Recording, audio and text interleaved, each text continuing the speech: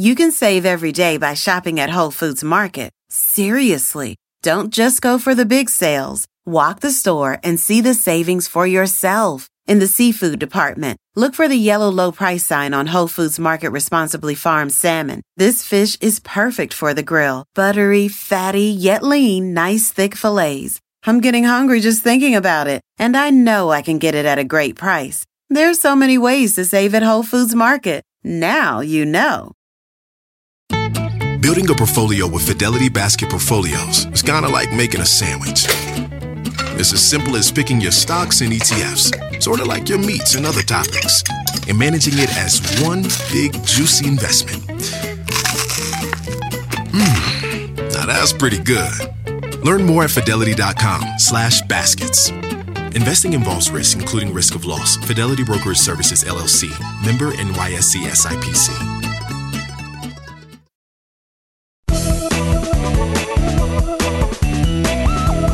Hi, friends. Welcome back to the Money Girl podcast. I'm your host, Laura Adams.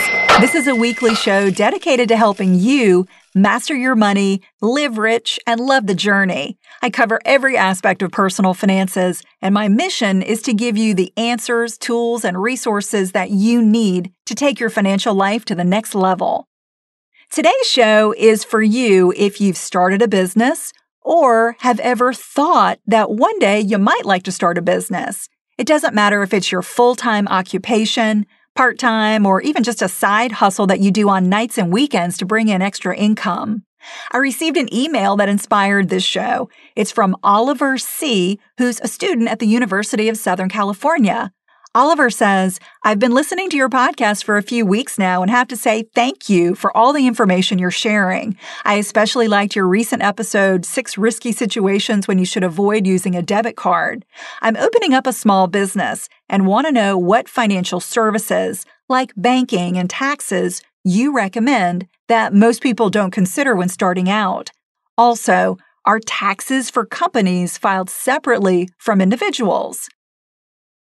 Oliver, thanks so much for this great question. I want to welcome you to the Money Girl community. I'm so glad that you found the show. I'm going to answer this question and give you 5 tips that every entrepreneur should consider when starting a business. Are you ready? Let's do it. Tip number 1 is determine your business entity. When you start a business, you need to consider what type of entity you want to establish. While this might seem less critical and certainly less sexy than getting customers and earning income, your entity is really important because it has serious legal and tax implications. The most common business entities are sole proprietorship, partnership, limited liability company or LLC, corporation, and S corporation. Being a sole proprietor is the most basic and simple entity because you don't have to do anything. You don't have to take any formal action to create it. In fact, if you're doing freelance work right now or have a small side hustle, you may have a sole proprietorship and not even realize it. Most small businesses start out as a sole proprietorship and then change to a corporation or LLC as they grow. The reason you may not want to remain a sole proprietor indefinitely is because there's no distinction or legal separation between you and your business. As a sole proprietor, you're entitled to all profits, but you're also responsible for all the business's debts and liabilities. That means, in addition to your business assets, your personal assets, such as your savings, vehicles, and home, could be at risk because you have unlimited personal liability for all obligations of the business as a sole proprietor. On the other hand, separating yourself from your business by either incorporating or forming an LLC protects your personal assets. But the downside is that it involves some administration and cost. I did a podcast less than a year ago called Self-Employed, When and Why to Incorporate Your Small Business. It's episode number 372, and I think it will help you understand the pros and cons of moving beyond a sole proprietorship. And after you listen to that podcast, if you still are not sure what type of legal business entity is best for your business, be sure to consult with an attorney. So after you determine your business entity, tip number 2 is know how to file taxes. This is an area where most new entrepreneurs have a lot to learn because it can get pretty complicated. Once you start making income from your business, I can't stress enough how important it is to work with a qualified tax professional. Don't try to do it all yourself. Most people don't realize that even if an accountant prepares your taxes, you're still legally and financially responsible for the information they submit on your behalf. So you need to find someone good. I recommend that you only work with a certified public accountant or CPA who specializes in preparing individual and business tax returns. These professionals are held to pretty high standards. They've got to meet education and experience requirements. They're also qualified to represent you before the Internal Revenue Service or IRS if you get audited. Here are some resources to find a great CPA.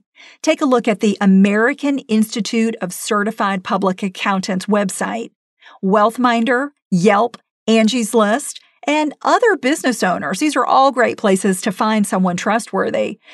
And of course, I'll include links to these resources, plus many more that I'm not going to mention in the podcast, in the transcript for this show on the Money Girl page at quickanddirtytips.com. Just look for episode number 406 called Advice for New Entrepreneurs Starting a Business. Now, the answer to Oliver's question about whether an individual or a company pays tax is that it depends on your business entity. With most entities I mentioned, you automatically get or have the option to elect pass-through income for tax purposes. Pass-through income means that the business profit or loss literally passes right through the business and it goes to you as the owner, and then you report it on your personal tax return. A regular corporation is the only entity I mentioned where the company must pay its own taxes separately from the owners. However, if you elect to become an S corporation, that means you choose to have pass-through income instead. But no matter your business entity, you still have to file a business tax return to calculate and report how you came up with the profit or loss that you claim. I'm not going to list out all the forms that each of the entities has to submit. I will include them in the notes for this show. But for example, for a sole proprietorship, you'll need to file Form 1040. That's the individual income tax return that we all file every year. In addition to that, you'll have to file Form 1040 Schedule C. That's profit or loss from the business as a sole proprietorship. So the forms that you have to file for different entities are different. And again, going to a CPA is really the best way to make sure that you're filing all the forms that you need. Additionally, when you have pass-through income where no taxes are withheld, you're also responsible for paying the self-employment tax. This is similar to the Social Security and Medicare taxes withheld from most workers' paychecks. You pay it using Form 1040 Schedule SE. SE stands for self-employment. I did a podcast called What is the Self-Employment Tax? It's episode number 350 if you want more detail on that tax. And by the way, if you get this podcast on iTunes, you'll notice that only the previous 25 shows are listed in the archive. So to find older episodes that I mention, you'll need to go to quickanddirtytips.com. You can either go to the notes for this show or enter the episode number or topic of the podcast that you want to hear. Enter that in the search bar at the top of the page. And anytime that you have income that is not subject to withholding, like self-employment income, you're required to pay taxes in advance. It's called making quarterly estimated tax payments. This is required if you expect to owe at least $1,000 in federal tax for the year. So I hope you can see why it's a good idea to use an accountant. There's a lot to know and a lot with taxes that can really trip you up. Okay, moving on to tip number 3. This one is separate business and personal transactions. Keeping your business and personal transactions separate is important because you've got to report your business income and expenses to the IRS each year. For instance, if you don't have a system to know which restaurant meals were personal and which ones were with potential customers, you might forget to claim a qualifying expense as a deduction. I'll cover more about deductions in the next tip. Although it's not against the law to mingle your business and personal finances, it makes filing taxes, monitoring the status of your business, working with an accountant, and even selling your business down the road, if that's something you want to do, much more difficult than if you have those expenses separated. To stay organized, you could mingle personal and business finances, but be meticulous about categorizing them using accounting software, such as Quicken or QuickBooks. Or you can open up a separate business bank account. I've got to tell you, I've managed businesses both ways. There's no right or wrong. It really just depends on the number of transactions you have and how good you are at keeping up with categorizing them. When choosing a bank for business, consider what's most important to you. Do you want a local branch, or do you prefer to use services remotely? While free personal checking is pretty common, banks or credit unions typically charge fees for business accounts, and it's going to depend on your volume of transactions or even if you want to use online banking services. Large banks may offer lower fees and more online services, but small banks have benefits too. They may be more likely to give loans to businesses in their community and offer personalized services if you need it. To open up a business checking account, you're going to need documentation for your business entity. For instance, with a sole proprietorship, you need a social security number or a tax identification number. With an LLC, you'll need your tax identification number and articles of organization. And here's something else that you'll need to do first. If your business name doesn't exactly match your real name, so if your name is John Smith and your business is John Smith Painting, if it doesn't match exactly, you'll typically need to register your business name with the proper authorities in your state. This process goes by different names. You may hear it called filing a fictitious name, registering a doing business as or DBA name, or registering a trade name. It's all the same thing. You register a DBA name with your county clerk's office or with your state, depending on where you live. But I'll tell you, most banks I've worked with have provided me with the necessary DBA form when I applied for a new business account. So hopefully your bank will be able to give you some guidance. Get away with friends to the laid-back Maryland coast, where you can catch up while casting off and hang 10 while hanging out, where a day on board is never boring and full throttle is half the fun, where you can sink a putt, raise a glass, and there's always room for one more round. Ocean City, Maryland, somewhere to smile about. Book your trip at OCOcean.com. Money Girl is sponsored by Claritin. If you're like me, the spring is pretty rough on allergies. Sometimes you just don't even want to go outside. But luckily for those that live with the symptoms of allergies, you can live Claritin Clear with Claritin D. It's designed for serious allergy sufferers. Claritin D has 2 powerful ingredients in one pill that relieve your symptoms and decongest your nose so you can breathe better. It's a double-action combination of prescription-strength allergy medicine and the best decongestant available. It relieves sneezing, a runny nose, itchy, watery eyes, an itchy nose and throat, sinus congestion, and pressure with ease. Claritin D starts working fast, like as little as 30 minutes, and it's non-drowsy relief, so you still make the most of the day. If you're ready to live life as if you don't have allergies, it's time to live Claritin Clear. Fast and powerful relief is just a quick trip away. You can find Claritin D at the pharmacy counter. You want to ask for Claritin D at your local pharmacy counter. You don't even need a prescription. Go to Claritin.com right now for a discount so you can live Claritin Clear. Use as directed. Hey there, I'm Brad. I'm about to win the Tuesday Night Bowling League Championship. I'm also a highway worker for the Ohio Department of Transportation. When you move over and slow down, you're making sure I can bowl the winning strike with my buddies. Remember, they're not just roadside workers. Thank you for moving over and slowing down. Okay, back to tips for starting your business.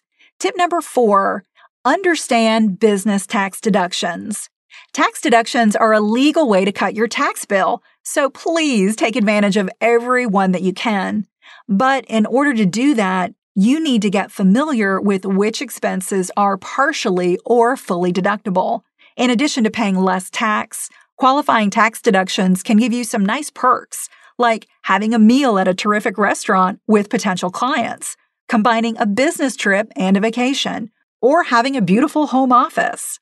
Here's a list of common business expenses you might be able to claim as deductions. Auto expenses, entertaining up to 50% of the cost. Travel, including transportation, lodging, meals, and tips. Business books and conferences. Fees to professionals such as your accountant, lawyer, or consultant. Bad debts that are uncollectible. Principal and interest that you pay on loans. Computer equipment and software. Advertising, office supplies, and even business losses. The IRS says you can deduct any expense that is ordinary and necessary for conducting your business with the expectation of earning a profit. When in doubt, categorize an expense as deductible and then consult with your accountant about it at the end of the year or at tax time. Also, just because you don't get a receipt for an expense or if you pay cash, that doesn't mean that it's not deductible. You can learn a lot more about business expenses and what's allowed in IRS Publication 535. I'll put a link, of course, in the notes for this show. And the last tip, number 5, get professional help.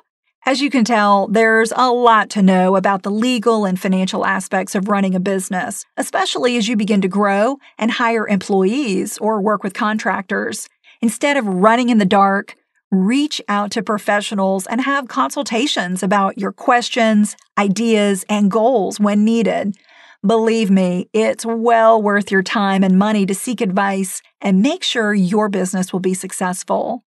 Thanks so much for spending time with me today, and to everyone who submitted a 5-star review in iTunes. You guys are awesome. Your support for the show means so much to me.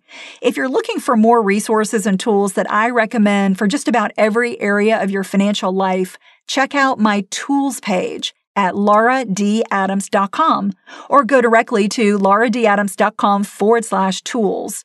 You'll find over 40 of the best products and services that will help you earn more, save more, be more productive, and accomplish a lot more with your money. I'm so glad you're listening. I'll talk to you next week. Cha-ching! That's all for now, courtesy of Money Girl, your guide to a richer life.